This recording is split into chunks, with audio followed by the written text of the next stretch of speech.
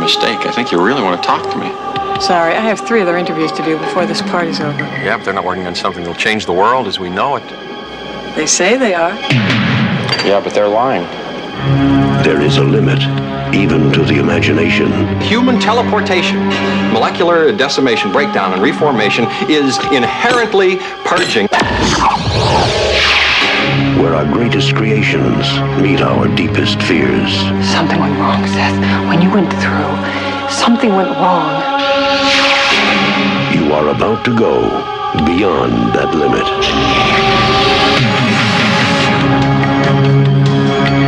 Those weird hairs that were growing out of your back, I had them analyzed. But they were definitely not human. If you saw how scared and angry and desperate he is... I'm sure Typhoid Mary was a very nice person, too, when you saw her socially. No! You're afraid to be destroyed and recreated, aren't you? You're changing, Seth. Everything about you is changing. Oh, no. What's happening to me? Am I dying? I want to know what's going on. What does the disease want? It wants to turn me into something else. Oh, no. A fly got into the transmitter pod with me that first time when I was alone. Don't go back to it. It could be contagious. I'm afraid! Don't be afraid. No. Be afraid. Be very afraid.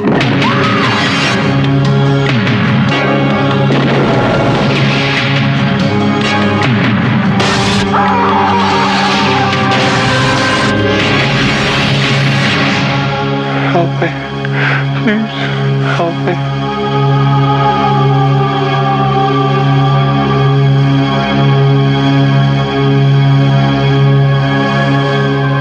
Welcome to a brand new episode of Let's Watch It Again.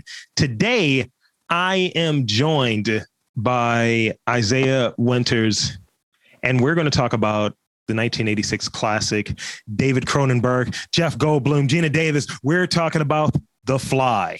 Oh, yes. Oh, yes.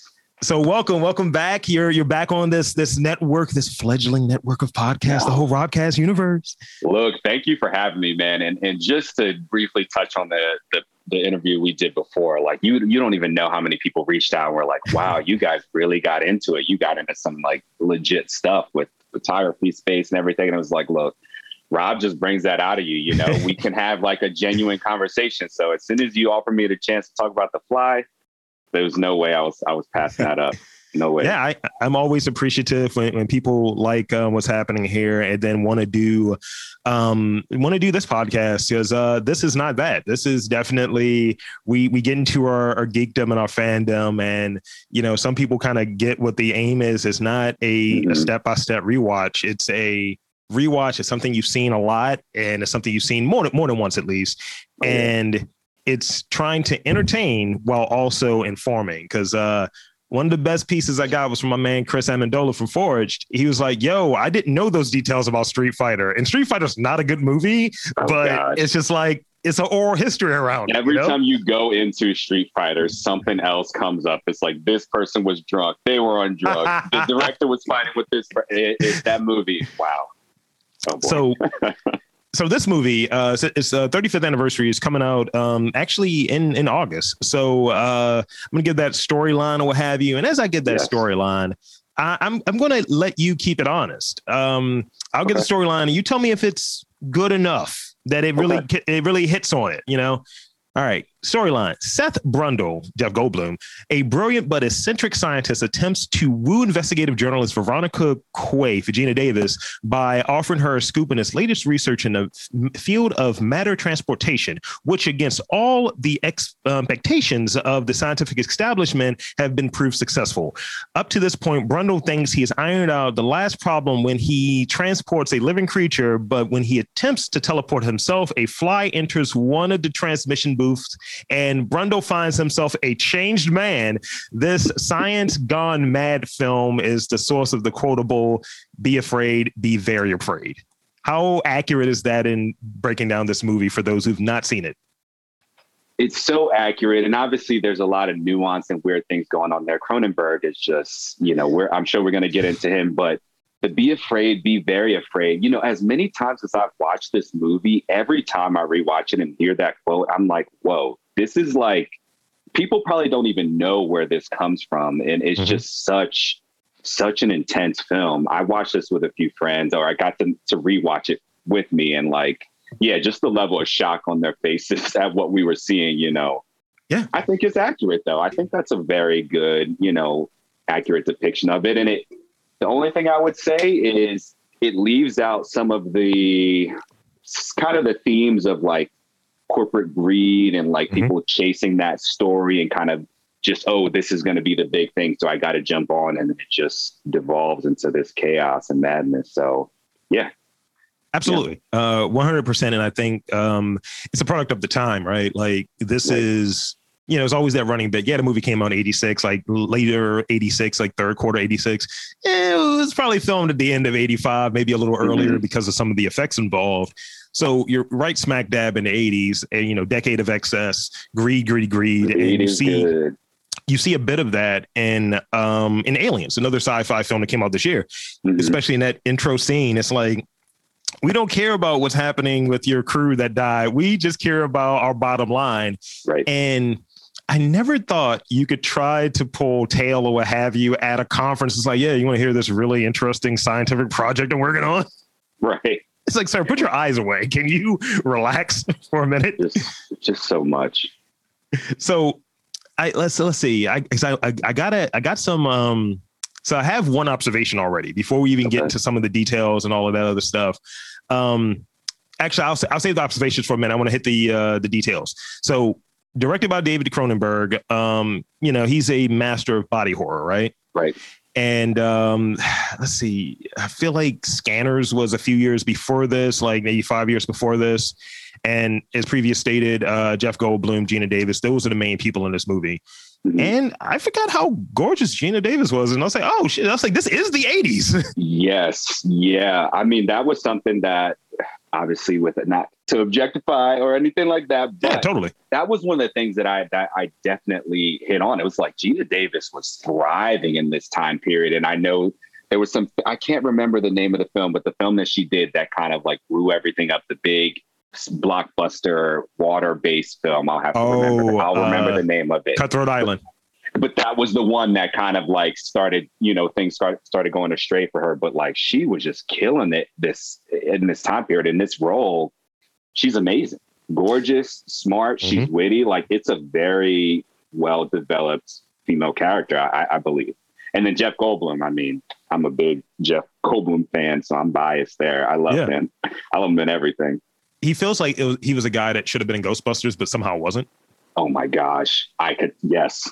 Yeah. I've never heard that, but now that I'll never be able to unhear that now that you said it. And also going to your point about Gina Davis, it's almost as if it's really her movie, because there's little chunks where Jeff's not even popping up, like Seth is not even there. Yeah. I mean, and he's like a creature at a certain point, spoiler alert. Fly, baby. which is great.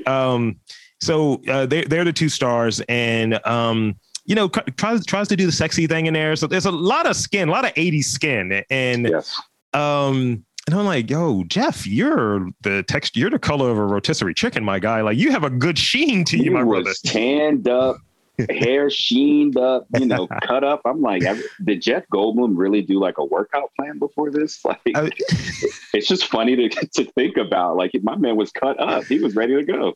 It's like a physicist or something. It's like, yeah, you know, hitting these weights, you know. So there are some taglines in this movie that I must hit on. We covered one already. Be afraid, be very afraid. Here are some of the other ones you may have seen on, if you see any of this classic like posters or documentation promoting the movie. One is something went wrong in the lab. Very wrong. There's a limit, even to the imagination, where our greatest creation meets our deepest fears. Dr. Seth Brundle is about to go beyond that limit, and he's bringing you along for the ride. Help me, please help me. And half man, half insect, total terror.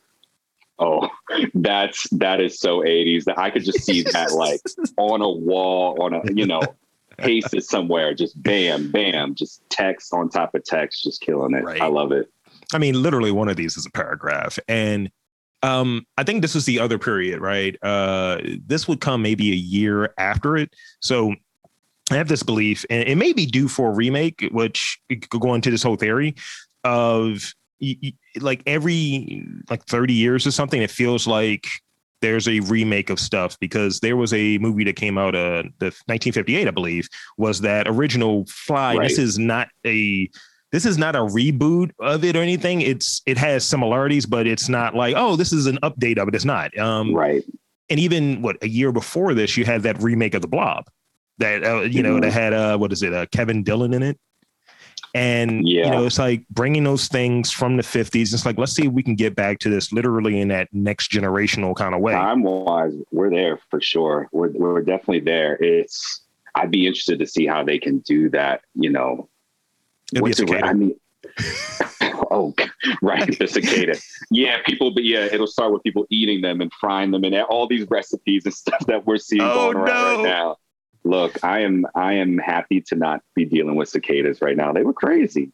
You're lucky. But it's hard to not think about them when I was watching this film, and it's just like, yeah, the stuff that we kind of just accept is normal is kind of interesting. I think they could do a lot with that now, but there's always the fear with the remakes. You don't want to mess something up. You don't want to do something, the wrong way. So we'll have to see.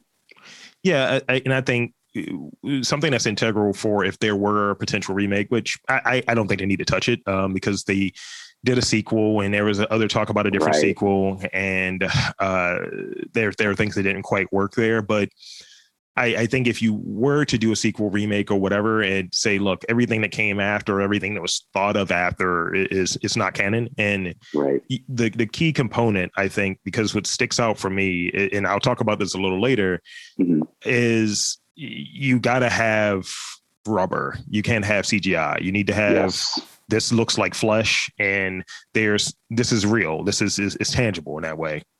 And that's what's making it hard for me to consider, because, I think of a lot of these films and like, who is the director? Who is the team behind this? And it's like, who is doing Cronenberg-esque horror in a way that I think is current, but it would still translate? I don't know.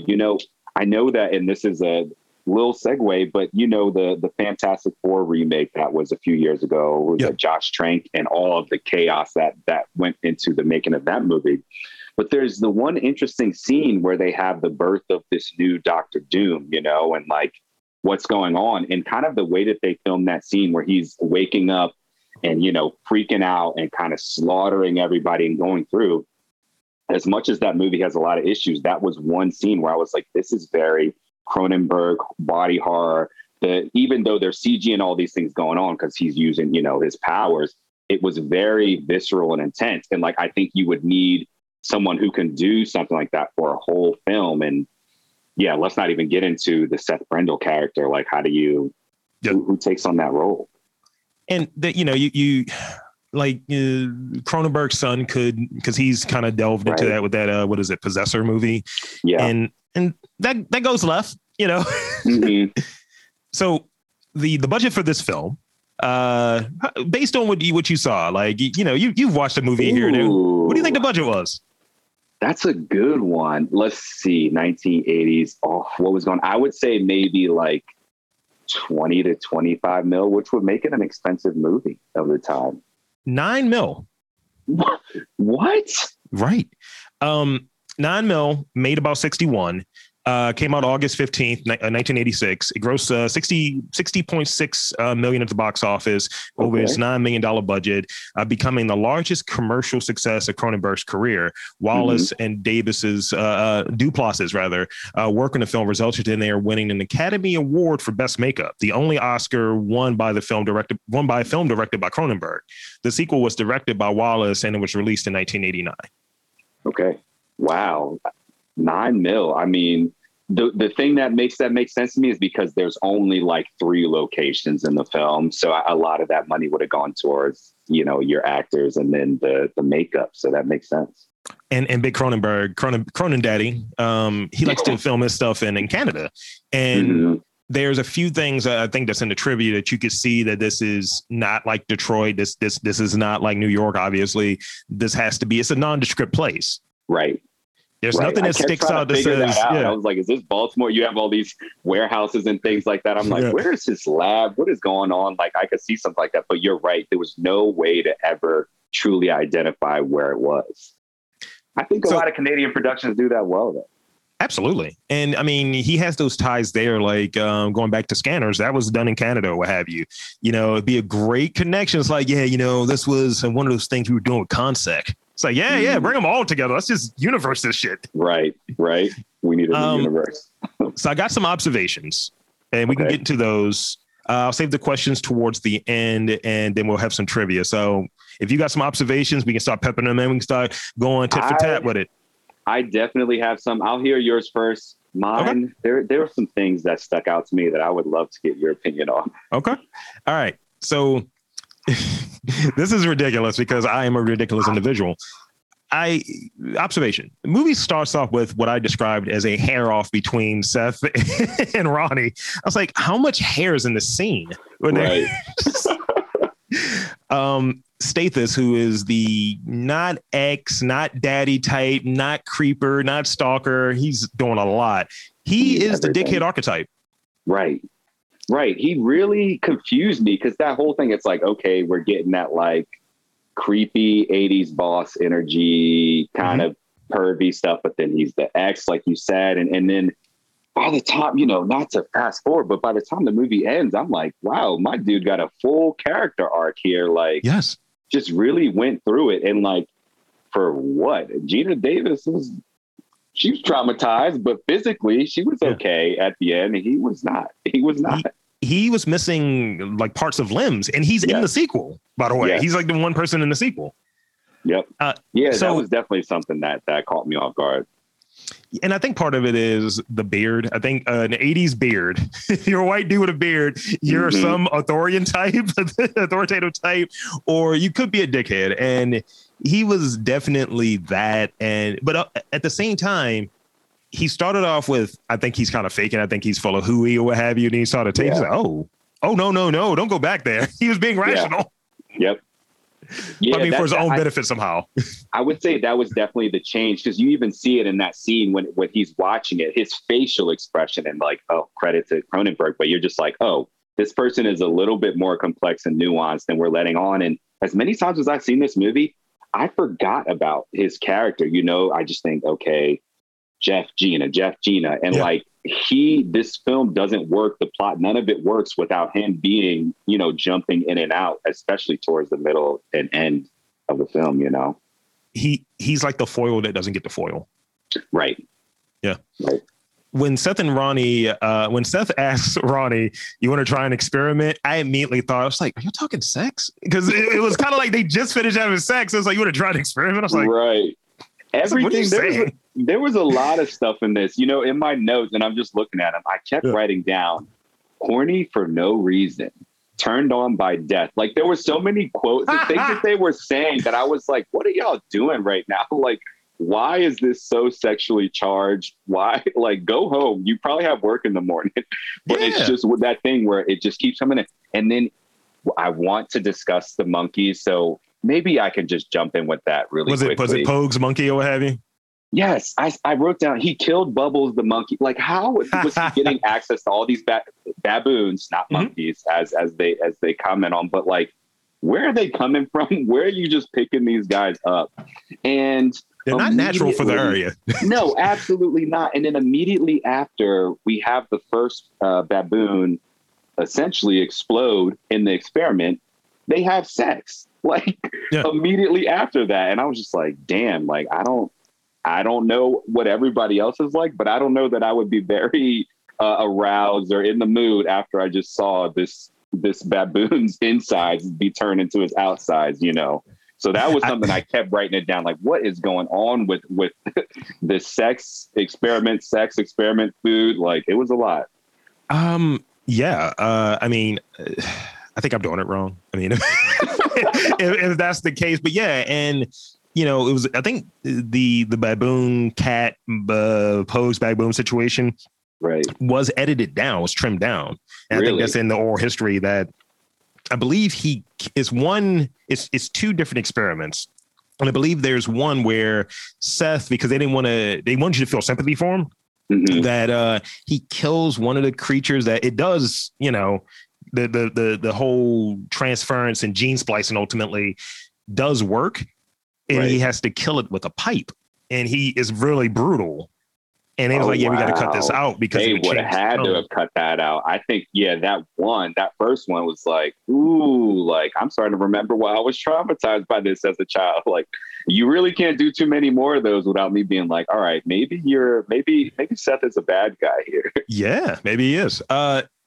So it's funny that my next observation has the exploding baboon in it, which is really funny. With the exception of the exploding baboon, the first 30, maybe 35 minutes of the movie seem like a romantic drama. They really do. They really do. You know, and it's so it's innocent because you're like, all right, this character is very charming. He's a scientist and he just wants to keep, you know, I feel like we've seen this story so many ways. I mean, honestly, just to go on a quick tangent, it reminds me a lot of the setup of like Spider-Man 2 and the Dr. Octopus situation and like how people really sympathize with that character because it's like you could see him as a person before this accident happens and then like things just go off the rails. And I think there's probably a lot of discussions to be had about Cronenberg's style and Sam Raimi and whatnot. But yeah, it really starts off and like it kind of just it's gut wrenching because for that first 20, 30 minutes, I'm like, I love this. I love these characters. I love the way it's filmed. And then you get that reminder like, oh, this is about to get very, very dark and very gruesome. And like, I just remember my heart being like, all right, see, getting set up. And then I'm about to just go on this roller coaster with the characters. It is really funny. I think that point at which Seth is like, "You're fucking drag, man." I was like, "Yo, right. Oh, I jumped." I'm sitting here watching with my, and we're like, I physically jumped back in my seat. Like, I think I even said like Jeff, like not even Seth, like Jeff Goldblum. How dare you scare me like that in my own home? You're supposed to be so kind. I jumped out of my seat when he said that. Oh gosh, yeah. There's a few things. I'll wait to get into that, but he definitely had a few snaps there that like I haven't seen him do in many places, you know, in his career. He was very erratic. Like it was almost like he was on a coke rant a little bit in that whole sequence. The last thing I had in terms of observations, and I'll hand it over to you, is, and this is more of a question, but it's kind of funny. Does the descent into flydom make you more of a gymnast? Oh my gosh, the gym scenes. I was like, and you know, I mean this with the most respect, you know, all the things we've been seeing lately in gymnastics and like Simone Biles and all these crazy things. I was like, what is happening right now with this full on like gymnastics showcase in the lab? And then I'm like, how are his pipes that strong? Was this there already? Is this why his body's so ripped? There were so many questions that came out. And then like, again, the sexual energy with that, like she's concerned, but at the same time, she's watching him kind of admiring it. And I'm like, you don't see my man sweating profusely right now? Like he is out of control. If I woke up and my partner was doing the kind of moves that he was doing, my man was jumping around like he was part of the MCU. Like I'm calling a doctor. I'm calling an ambulance. Something is going wrong. And consequently, you know? Jeff Goldblum is part of the MCU as well. I think this is foreshadowing. This was leading up to his shift into Thor. The Thor. I'm the Grand Master, and it's like, do you have wings now? Right. He figured a way to bring it back, but he's still that same character. He pieced himself together, reabsorbed his head. So, what observations did you have? Oh gosh, so I'm just gonna look at my notes here really quick, but there was a lot of, I think you touched on one of them with like the sudden erratic comments that were being made by him and other characters. And like, just like, okay, when he called her a chicken shit, when he goes into the bar with no shirt on, sweating again. And then he's like, oh, if I beat you, I get to take the lady home. And then she's like, do I look like a hooker? The expression that his character gives her after she says that, I'm just like, whoa, this is crazy. The kind of acting that Jeff Goldblum was doing for this character right now. Like there's just so many quick little things that he does that Oh man, it was impressive. It was impressive. And like those details get lost because, you know, when I'm a kid and I'm literally running out of the room when this movie's on, I just think of the transformations and the flies. But as an adult and like rewatching it, it's more of like the build up to that that's scary and like, oh, you're going down a dark path, you know, like I think it's very good that way. And then the be very afraid, like the timing of that line, the placement of it, it's perfect because that's, you know, that's kind of where it all shifts. You know, there's no turning back. It's like you splice your G's, my dude. But you don't have the technology to get out of this. Like, and you're doing it regularly too, like a fucking junkie. Right. He cannot stop. And when he's trying to drag other people to go through it and like, you just got to do it because, you know, it's like a mix of fear and obsession and like addiction. It was a lot. It'll make you feel great, man. Like you're on the moon, man. I was just like, love it. And like I was waiting for him to say, like, all the cool kids are doing it. Really, like, just the way that he did things. And then outside of that, when he starts transforming, like the puking and like the vomit, the vomit, and like the way he still wants hugs and stuff. I'm just like, I'm sorry, my man, Seth. I would have already called the police, the fire department. Like, I'm not coming near you. This is contagious. And I think, you know, they bring that up. Like, what is going on right now? You know? So in that, you know, let's actually, since you've already touched on it, let's get into some of those questions before we go into trivia. I'll move it ahead. Is this movie an allegory for the AIDS epidemic, which would have been really going hot and heavy? Beginning of it actually would have been around this time frame. Yeah. And I know there's been some discussion about this and like you bringing that up, I could definitely see some of the connections there, especially with the timing and just the ways that it kind of felt, it felt hopeless in a sense for his character. Like you knew that there was going to be no immediate cure or fix for this. You had to just kind of watch this descent into illness that wasn't going to be fixed and you know, other characters being like, just stay away, like it's done. It's kind of this, like it really made me think about what that type of hopelessness would feel like, just like knowing that no one is really working on this. No one knows about, like, people are scared, people are confused, you don't know what's going to happen. I could definitely see something that is discussed. And even if Cronenberg or others say, well, maybe this isn't exactly like just the climate that we were in at the time, just the history of our country and that time period, it would be hard to not have been influenced by, you know, what was going on with the AIDS epidemic. I think that would be hard to ignore, you know? Yeah. And I think especially when Ronnie goes there and kind of just sees, I think the point where he's being aided by the walker or the canes, and he's just like, you know, stay away from me, I could be contagious and all of that, this unknowing kind of thing. And, you know, he's just like, I need help, and just kind of cops to it. That breaking down is kind of, and it's just like, really and also that kind of passage of time, like we don't really get how long it's been between the first time she saw him, because we could see the damage from when he punched the framing of the wall. Exactly. We could see that, but we could just see that this place looks terrible. My man is producing like tapioca pudding from his gullet, and it's gross. Yeah, and it was one of those things. I love that you mentioned that, because I kept wondering like how much time is passing, and really all we had was like the trash, looking in his medicine cabinet and seeing the different body parts that he lost, and then like how common it was for him to, you know, do his little spit up thing and then eat his food. Like that first time he does it, he's like, oh, like he was almost remembering this is not normal to do in public, but it's like you're going through something so crazy that he no longer even associates himself with like the normal social standards and cues, you know, like it starts to go. And I think even outside of the AIDS epidemic, it leans more into like illness itself, and the way that once our body starts giving or things start going, you know, you're these constructs and things that we kind of do in the day to day, you're like, I'm sick, I'm scared, like I don't care about that anymore, you know, I'm thinking about something completely outside of that. So I think that was very interesting. That stuck with me for sure.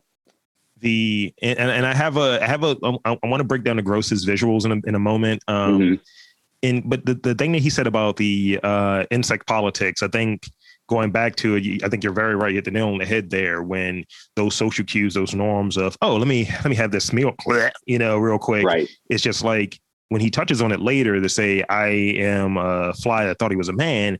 That's the beginning of that for me. Right. And kind of going back, it's like you're in your head. This is now primary for you, not secondary. Mm-hmm. You remembering that this is kind of gross and not a thing that humans do. The fact that you're remembering, it's like, oh, you have some degree of your humanity, but it's slipping away. Absolutely. No, that was definitely the point. And it's just like, oh, that part hit. Cause it's like, that there's no coming back from it. But when he says that and you truly understand that, like you just said, he is that human part is now secondary and the fly is becoming primary in his mind. And it's also like the mental capacity he has to be able to balance both. Like, we don't know what it's like to be a fly. A fly, as far as we know, doesn't know what it's like to be a man. He did become something, at least at that point, that was completely new, completely novel. It was interesting to consider for sure. Yeah, sometimes on the production, I wish I was a fly on the wall for it. That was terrible. Moving on to no pun intended. All the puns intended. Moving on to the. I'm titling this the grossest visuals. There are several. I want to have one question, and the rest of them are more like, what would you rank as your most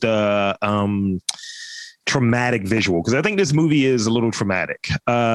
Yes, especially when I saw it. Like I think me and you're around the same age, and I'm 36, yes. So I saw this movie when I was very young. Irresponsible parents, and. Look, that's how they are. All of these horror movies, 80s and 90s. I'm like, I was not supposed to see this. I know I wasn't.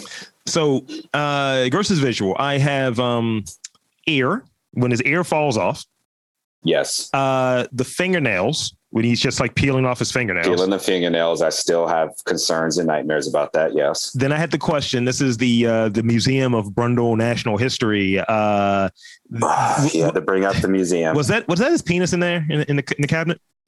Confirmed. That was absolutely his penis in the cabinet. I had never seen that before. All the times I've seen this film, I paused it and was like, did I really just see Seth's little penis? I mean, I would say fly penis, but it's not a fly penis because it's gone. It fell off. He's a fly now. So yes, his penis was in there. I love how they had it in the slide. It's kind of tucked in, bottom row to the right. Yes, it was his penis. Confirmed.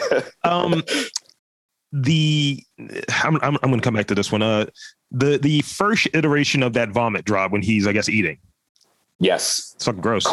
It caught me so off guard. Like, come on. And, you kind of like, what are you going to do right here? And then just the spit up. Yeah. It made me think of like, and babies, I guess, are a lot cuter than Dr. Brundlefly. But yeah, just the way it spits up and comes out just so fast immediately is like, that's just good effects right there. It really sold me on it. That one grossed me out. I wouldn't rank it as my number one, but we'll get back to that, I guess, when we hit some more of the other ones. So I have the maggot birth visual from, You got it. That's not a good one. You got it. So that's what I wrote down. My frame of consciousness, these are literally my notes as I read that scene. Yeah. Oh, this movie is dark, bro. Did I just watch a larvae fly abortion? Hold up. Look at the body on this thing. Yeah, that was the one that stuck with like the nightmare sequence. That one is so messed up, and just like the doctors and everyone in there and the panic, even the way that they filmed it with the angles and stuff. That one was probably the most gross because you don't want to think about any types of flies or maggots or anything like that in your body in a wound, let alone being birthed out of you. Like, I understood when she woke up and was like, I need this out. Yeah. I was like, I would have said the same exact thing. It's like this notion of death and life all at the same time.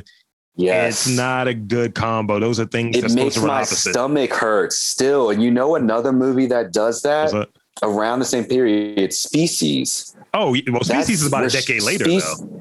Yeah. Oh, well, it is much. Oh, gosh, I guess you're right. Yeah. 90s. This movie, that scene, and then Species, that whole situation, I still have I have issues and complex things that have not been worked out because I saw those films too early. And Species had that notoriety being filmed partially at Mondawmin, I believe. Yes. Yes. Now, the baboon situation, that's gross, obviously. Yep. Lastly, I had the final change, just that whole like sequence from when literally his face falls off and you just see just that whole. It just happens. It just happens. Even the teleportation, because he's now half machine, half fly, part human. Oh. Yeah. And you know what? I forgot about that whole thing. And the computer tells you, it's like, oh, fusing with the teleportation pod. And I was like, wait, I know my man is not about to come out here like part machine. And he does. And just the pain, I would say like that definitely made me feel the worst for him as a character, just seeing the fragments of the door coming out of his back where wings would be if he was full fly. Oh, it was freaking disgusting. But, I also wrote down the only medicine that could cure him at that point was that shotgun. And it was needed. Like this whole movie, I kept thinking, my God, this is going to get so much worse. Let's just stop this right now. Let's just stop it. But he doesn't know what's going to happen. It almost turned into Tetsuo the Machine Man, whereas this Yes. It was just like, oh, this is it's a lot. Honestly, a lot. I love watching these old movies, these horror movies. This one is a lot. It's still a lot, I think, for people to handle if you can't handle that kind of crazy, gruesome body horror. His face falling off. That's wild. Next level. It was like, I'm in New York right now. I love pizza. No disrespect to pizza. I eat it all the time. It reminded me of what would happen if you held up a slice of cheese pizza and just let the cheese slide right off. You just let gravity take that cheese off. That is what it looked like when his face came off. And it was just like, whoa. It was not this next level. That ain't it. And it's funny. It's funny how even with it, because he sucked. He did all of his work early on when Stathis is leg and his hand. Cause that's fine. You deserved it. Yeah. You came in there with a shotgun to blick this dude off. And they really were not. Yeah. Like if you're going in there, go in there. Don't play around. Don't come in there. You just lost. Yeah. You lost an arm and a foot, or no, he lost his hand and his foot. And you know what? Balls to him, because he put himself back together. He's the shock of it. Yeah, I was like, bro, I was like, come on. This is Saw. This is like Fly Saw. I'm out. And I'll throw this one out before we get into some trivia and then our kind of like favorite scenes, what have you. So there's a cut that has it's a cut where Ronnie is with Stathis at the end of the movie, and she gives birth in her dream, and it's a butterfly baby. Oh, and you see a baby inside of her body with wings, and it's like a butterfly. It's like a really cute baby. I was like, no, this is a half butterfly though. Okay. Is that real? I swear. I feel like can people see this? This is I saw it on YouTube. Somewhere. I saw it on YouTube. Okay. I'm pretty sure that I saw something, and I was, what I was thinking? I was like, maybe I saw some weird thing for The Fly 2, or I was confusing the films, because I was waiting to see the scene where you can get a hint that, oh, this baby is something else. Yeah. Okay. Thank you. Cause I thought I was losing my mind. I really did. And there was talks about, cause the sequel had a lot of differences in terms of what Martin Brando did, played by Eric Stoltz. So technically Seth didn't kill anybody. Right. But Martin does. He kills like 4 people. So right there, it's like you're deep into the insects politics of it's brutal and all of that. I think Gina Davis was married to Rennie Harlin, who directed that movie, directed Pirates of the Caribbean. I believe not Pirates of the Caribbean. Cutthroat Island. They were yes, they were married. That was the big thing with it. It was just like a bomb. So I think she nudged him like, "Would you direct this movie, a sequel to The Fly called Flies?" And I was like, "Could this be a thing?" And and flies like Alien and Aliens. Yeah. I'm with it. So let's hit some trivia real quick. Okay. In 1987, on Sinister Image, Vincent Price revealed that this remake was released. Jeff Goldblum wrote him a letter saying, "I hope you like it as much as I liked yours." Price was touched by the letter, and he composed a reply that he wanted to see the film, which was described as it's wonderful right up to a certain point, and then it went a little too far. He probably saw the penis in the medicine cabinet, and that was the step. That was He's a like, step too far. Yep, there's the edge, and you crossed it. After watching some of his early films, director Martin Scorsese asked to meet David Cronenberg. Upon meeting him, Scorsese said he looked like a Beverly Hills plastic surgeon. This inspired Cronenberg to give him a cameo as the doctor. Oh, yes. So, you know what? And I didn't know that was something I did know, but my buddy. So when I rewatched this, we did the whole Amazon watch party thing. Amazon, stop charging people double to watch a thing together. That's stupid. Just a little shot at them. Yeah. Stop playing around right now. But he was the one that was like, oh, I think there's a whole thing with the doctor in that scene. I did not know that from Scorsese though, which makes a whole lot of sense. A whole lot of sense. Did you ever see The Brood? I did not. It's a movie where Cronenberg is like the villain in it, or what have you. Oh, okay. I'm seeing stills from this. I've not seen this, but I know what you're talking about. He's like, oh, this looks scary. Yeah. This looks scary. I'm scared. I'm done. Don't send it to me. All right. Fair enough. The infamous cat monkey scene where Brundlefly fuses a cat to the remaining baboon, because he has two baboons, and then beats it to death with a lead pipe. The cut was cut following a Toronto screening. According to the producer, Stuart Cornfield, that the audience felt that the scene that there was no turning back for Seth, and that they lost all sympathy of his plight, which caused the rest of the film to not play as well. In Cornfield's own words, if you beat an animal to death, even a monkey cat, the audience is not going to be interested in your problems anymore. You know what? I'm for a lot of crazy choices in films. I would have to probably agree with the audience. I just think the pacing of it, we really would have lost that humanity with him early on. And then I feel like I would have been more mad at Geena Davis, like, stay away, like, get out of there. Get out of there. Crazy. You know what? He needed, if they were going to do something like that, he needed some type of like tranquilizer gun or something to not have it be so brutal. Yeah. Like you would have seen blood splattering everywhere. It's just That's like you've violent. gone primal now. It's like American Psycho status. Yeah. Yeah. Now, if you wanted to keep that in there, the way that it could have worked he's gone through it already. He's like, well, let me try to figure out something. Let me try this baboon situation again. And then because his mind is so off, Coke Rant, AKA, he's just like, I got to murder this. And it's like, we're already at this point of no return as it is. And this is another thing indicating that. Right. Yeah, I could definitely see that. Definitely director's cut. Throw that stuff in there if it exists. But it's the order of things, I think. Yeah, that's a tough one. That really is tough because it's like we already know he's gone, but you still are like working towards it, So the first name mentioned in the credits is Chris Wallace, Inc., the creator and designer of The Fly. And it was kind of one of those things of, we know that you're getting an Oscar for this. Yes. So that's why I put it up there. Yeah. Jeff Goldblum was wearing 5 pounds of prosthetic makeup during the Fly transformation. Whoa. That makes sense. The whole pizza analogy, it probably was just ready to slide off him. Imagine how sweaty and but you know what? Jeff Goldblum would be the actor that would be like, oh yeah. Like he would just do that. He would do that just to say he wore 5 pounds of fly, prosthetics for that. It's the thing. Wow. It's the thing that my partner talks about all the time, where she talks about how she grades actors. She's like, yeah, he's a good sweater. It's like, hold on.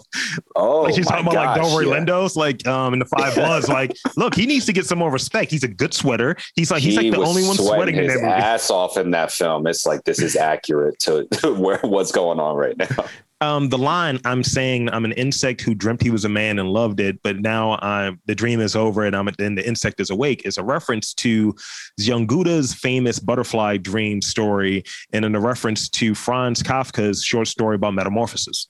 Yes. Okay. Very Kafka-esque. Yeah. Okay.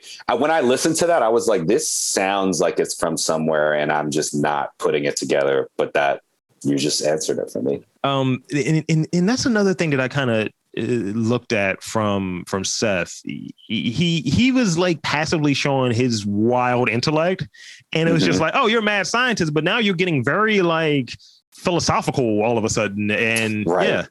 While he's losing his mind, by the way. It was really interesting because, it was like, the more into this sense of madness he slips, it was like the more like we were saying, he was kind of being more blunt and upfront, and just like these things that maybe you would be like, oh, I wouldn't say. He's just like confronting all of it just right there, which I thought was very interesting. And yeah, it was sad. Like as much as the movie is funny and scary and horrific, it was also very sad because you're just like seeing this person just kind of come to terms with reality and like what he's becoming or what he was. And like, I think that quote about him being a fly, a man and everything, it's just like, what was he actually like as a person when he started this? What were the things that pushed him into it? It made me more interested in the character for sure. Like you could almost do like almost a series or even a comic or something that shows like pre-Fly Brundle, because absolutely, if you're dissenting into that space, and ultimately it's just like you're there bragging to a journalist because obviously you're working an angle or what have you. And it's like, what else have you done? What other experiments have you done? And you made yourself a part of it. There was definitely some kind of build up there, which I would be interested to see. So if they do something, I mean, I know that's the hot thing to do right now is to do like a limited series. I would love to see a more fleshed out Fly story, because I think it's much deeper than we know it's much deeper than this man turns into a fly, just the time period and the epidemics and everything. But like, I think it says a lot about that descent. And I think a movie like The Shining or even the book is an interesting way to look at it as well, because it's more about like, what is going on in this person's mind and like, what were they thinking about? What were they capable of before they were placed into this situation? It really makes you think about like humanity and like, our tendencies, our urges, kind of what we do. Mel Brooks didn't want people to know he was a producer on the film because he thought that people wouldn't take the movie seriously. And when people did find out, he decided to make the most of it by handing out daily bloopers from the movie, from the premiere. Oh, wow. And also, he invented the line, "Be afraid, be very afraid." That's his line. It's credited to him. Mel Brooks. Wow. Let's see. Cronenberg was surprised that some critics saw the movie as a cultural metaphor for AIDS. He originally intended the movie to be more of a general analogy for the disease itself. Going to your point, terminal conditions like cancer, more specifically the aging process. Oh, wow. Michael Keaton was offered the role of Seth Brundle initially, but he declined. Tim Burton was originally going to direct this film. Now, this is gross, but Keaton and Burton, wow. That's just like pre-Batman. Yeah, I was going to say they did Batman instead. So instead of we would have had The Fly as opposed to Batman. It would have been a different movie, much different. Right. Different DC universe. Let's see. The Fly's vomit was made out of things that you would have for breakfast. It was honey, milk, and eggs. That's exactly what it looked. And now I'm picturing the vomit again and again. Hate to see it. Yes. Let's see. It took nearly 5 hours to apply the extensive makeup and the stages for Jeff Goldblum. Linda Hamilton was David Cronenberg's first choice for Veronica based on a performance in Terminator, but she turned it down because she was disturbed by the script, specifically the maggot birth. And you know what? That's shout out to Geena Davis that is an intense scene. It really is. Like knowing, you kind of figure out it's a nightmare in there, but wow. Geena Davis wasn't acting when Jeff Goldblum's right ear fell off. Her reaction to the film was genuine, and she was genuinely shocked. And they filmed it. And Cronenberg was like, yeah, leave it in, keep it in there. That's just everything. That's just right place, right time. Camera rolling too. Wow. And this was shot on film. So oh my gosh. Mel Gibson was considered for Seth Brundle, but turned it down to do Lethal Weapon. Okay. Probably a good choice on it. Well, yes. I think a good choice for all of us. Yeah. So eventually this movie played as a double billing with another movie that I happened to do a review with another photographer on. This was a double picture with Aliens. What a perfect double. Oh my gosh. Just imagine being in the 80s, like drive through theater or whatever, seeing a double feature of The Fly and Aliens. Like, yeah. The dream. The film is loosely based on George Langeland's 1957 story of the same name, which is also the basis of the 1958 Fly. Mm-hmm. Now, I remember this. This was the first theatrical film to have its broadcast premiere on the Fox television network. Was it on Fox? Oh, wow. This is how I saw it so much as a kid. I was going to say, that probably makes sense because we had just the basic channels. And I'm like, how was I watching The Fly? I know my grandma wasn't buying The Fly on VHS for me to watch. How did I see this all the time? I saw this. That's how I saw it. Yeah, I watched it on TV. When the setting is never explicitly, while the setting is never explicitly discussed by characters, the CN Tower, Kensington Market, and other various Toronto landmarks are seen throughout the film. Lingo-savvy viewers will note that the local bar Fly in the arm wrestling scene uses the Canadian term chocolate bars instead of the American candy bars. Oh, that's a good catch. That is a really good catch. Originally, David Cronenberg turned down the film because of scheduling conflicts. He was scheduled to shoot Total Recall for Dino De Laurentiis. The producers then hired Robert Berman. Unfortunately, Berman experienced a terrible family tragedy at the beginning of production and decided that he couldn't do such a dark film. At the same time, Cronenberg realized that he and De Laurentiis were not seeing eye to eye for Total Recall, so he backed out, leaving him free to direct this film. Wow, that would have been an interesting Total Recall, David Cronenberg. Okay. Wow. John Lithgow auditioned for the Seth Brundle role. How old was John Lithgow at that point, though? I feel like he's looked like a dad, like a granddad for like the last 40 years. Wow, that's very specific. Yeah. How old would he have been? Because he's 75 now. Watch him and Jeff Goldblum be like the same age. Jeff Goldblum is 7 years younger than him. Okay. Yeah, so I don't know. Goldblum would have been about 36. He would have been about 40-ish, 43. I don't think that John Lithgow would have sold me as like sexy enough as like no. Jeff Goldblum was smooth for a scientist. Yeah, he was smooth and everything. Like, I don't know. Yeah, I think that's wouldn't have worked for me. It gets worse. James Woods turned on the role of Seth Brundle. Thank you, everything. Thank you, universe. It gets worse. Richard Dreyfuss turned down the role. Richard Dreyfuss. Whoa. Dick Dreyfuss. Wow. Okay. Willem Dafoe was considered for the role. I would have taken a Willem Dafoe. Now you're talking. Now you're speaking my language. There's only like two people. Jeff Goldblum. I would have taken Willem Dafoe, but we got some crazy descent into madness in Spider-Man. Yeah. So it was Gina Davis's idea that Cronenberg have a cameo as the gynecologist. You know what? This film made me want to learn more about Gina Davis and like her trip through Hollywood. Because I just feel like you would have to be so on board to make a film like this. Yes. At the time in her career in which she made it, you know? Yeah. This was pre-League of Their Own and everything. Right. Marky the Barfly, who Seth gruesomely defeats in an arm wrestling contest, is played by George Chuvalo, a Canadian heavyweight boxer. Oh, wow. Had no idea. That's the scene that traumatized me. Yeah, and I'm going to be honest, I'm pretty sure I looked like as soon as it snapped, I was like, oh, like something's going on outside. Like I just... Oh, because, that those types of things happen in real life. And even I'm just like, nah, man, like that's too far for me. Too far. And I'll leave this one out here. Oh, so it's two other points I get to before we get to our favorite scenes and just name a couple of them. Several versions of a happier ending were shot, but ultimately never used. Two were filmed with when Veronica has another dream of her unborn child, this time the baby with beautiful butterfly wings.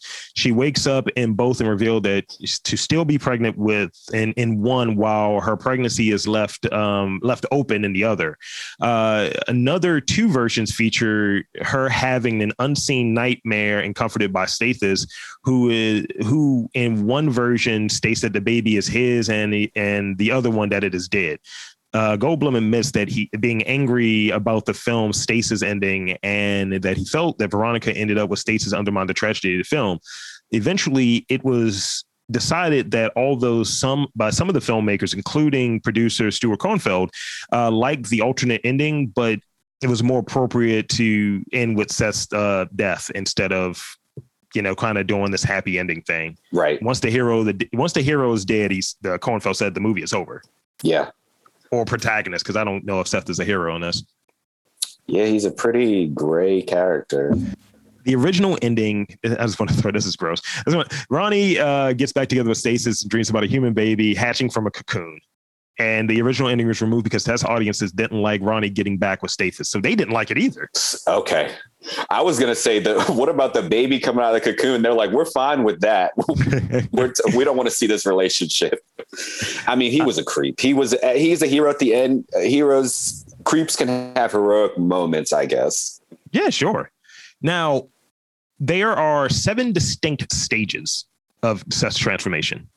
Okay. Stage 1 and 2, subtle rash-like skin discoloration that leads to facial lesions and sores with tiny hairs dotting from Jeff Goldblum's face, in addition to a patch of fly hairs growing out of the wound in his back. Mm-hmm. Stage 3 to 4A, piecemeal prosthetic covering Jeff Goldblum's face and later arms, feet, and torso. Wigs with bald spots, crooked and prosthetic teeth, and beginning of stage 4A. Stage 4B, deleted from the film, is the very end of stage 4 where he's seen only in the monkey cat scene, the scene that got cut, that required Goldblum to wear a full bodysuit of latex as Brundle stopped wearing clothing at this stage. Stage 5, full bodysuit and exaggerated deformities, which also required Goldblum to wear distorted contact lenses, making one eye look larger than the other. 6, the final Brundlefly creature, referred to as Space Bug by the film's crew, depicting various partial and full body rod control puppets. And 7, another puppeteer representing the mortally injured Brundlefly telepod fusion creature, initially dubbed Brundle Booth, or the Brundle thing. Oh God, yeah, that one. Yeah, that's the gross one. That's the gross one. Yeah. So this is the thing. Seth's gradual transformation into the Brundlefly happened over 4 weeks and 6 days. So we kind of had that timeline. Oh, that helps. So basically about 5 weeks. In the 1990s, Gina Davis was reportedly involved in an alternative sequel called To the Fly with her then husband, Rennie Harlan, called Flies. And the script was set to feature a story where Veronica does not die in childbirth, as in the second movie, and she gives birth to twins. Oh, no. 2 flies. 2 flies. 4 wings. Flies. Okay. I see what they're doing there. 2 flies means double trouble. Double the trouble. Yeah, it's like one of those 80s comedies. I mean, I think Turtles could have found out about like using Baxter Stockman in this way. That would have been fire. Real quick, favorite scenes. If you got a couple in mind, let's spin them. Well, most traumatic. Well, I'll start with favorite. I think it's the one where they go to discuss what's going on with Seth and everything, and he gets drunk. And so I'm trying to remember exactly what it is, but Stathis just like jumps in and is like, oh, what are you talking about? His cock? Like there's so many random points in the film where like they just throw in these quick lines where it's like, whoa, like this is like a little burst of intensity there. It was real. That scene was funny though. Yeah, that one made me laugh because it kind of caught me off guard.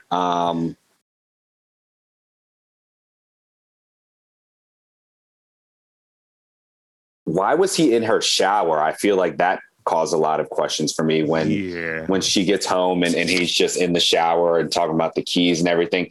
It wasn't my favorite because I thought that was creepy. Did you notice the ashtray in that scene? No. If you didn't, go back and take a look at it when she first discovers Stathis in her apartment. It's literally the size of like a whole pizza pie. Like no exaggeration. It is a massive ashtray. And I was like, what parties are going on here? What are you doing? Is this some kind of joke? So go back and look at that because I'm a big, interior set design guy. And I just thought that one was pretty interesting. And then outside of that, I think it has to be the gymnastics scene. Like what? I just feel like we were in a different movie for a little bit and then we came back to it, but just like the silence and the stairs and whatnot, that one was, that was a keeper for me. Just the twilight, the blue, all of it. It kind of just worked. I have 2. One is traumatizing. One, I just think it's just ridiculous. And we talked about the ridiculous one. The first one would be the arm wrestling scene. That's the most traumatizing. As we touched on.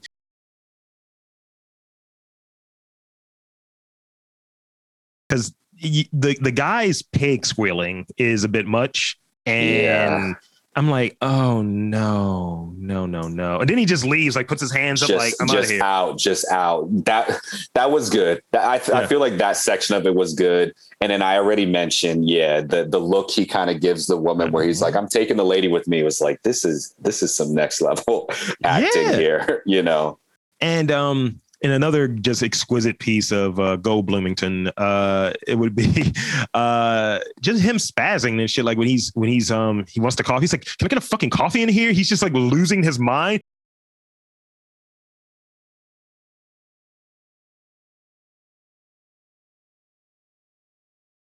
Oh yeah, Keith. Wait.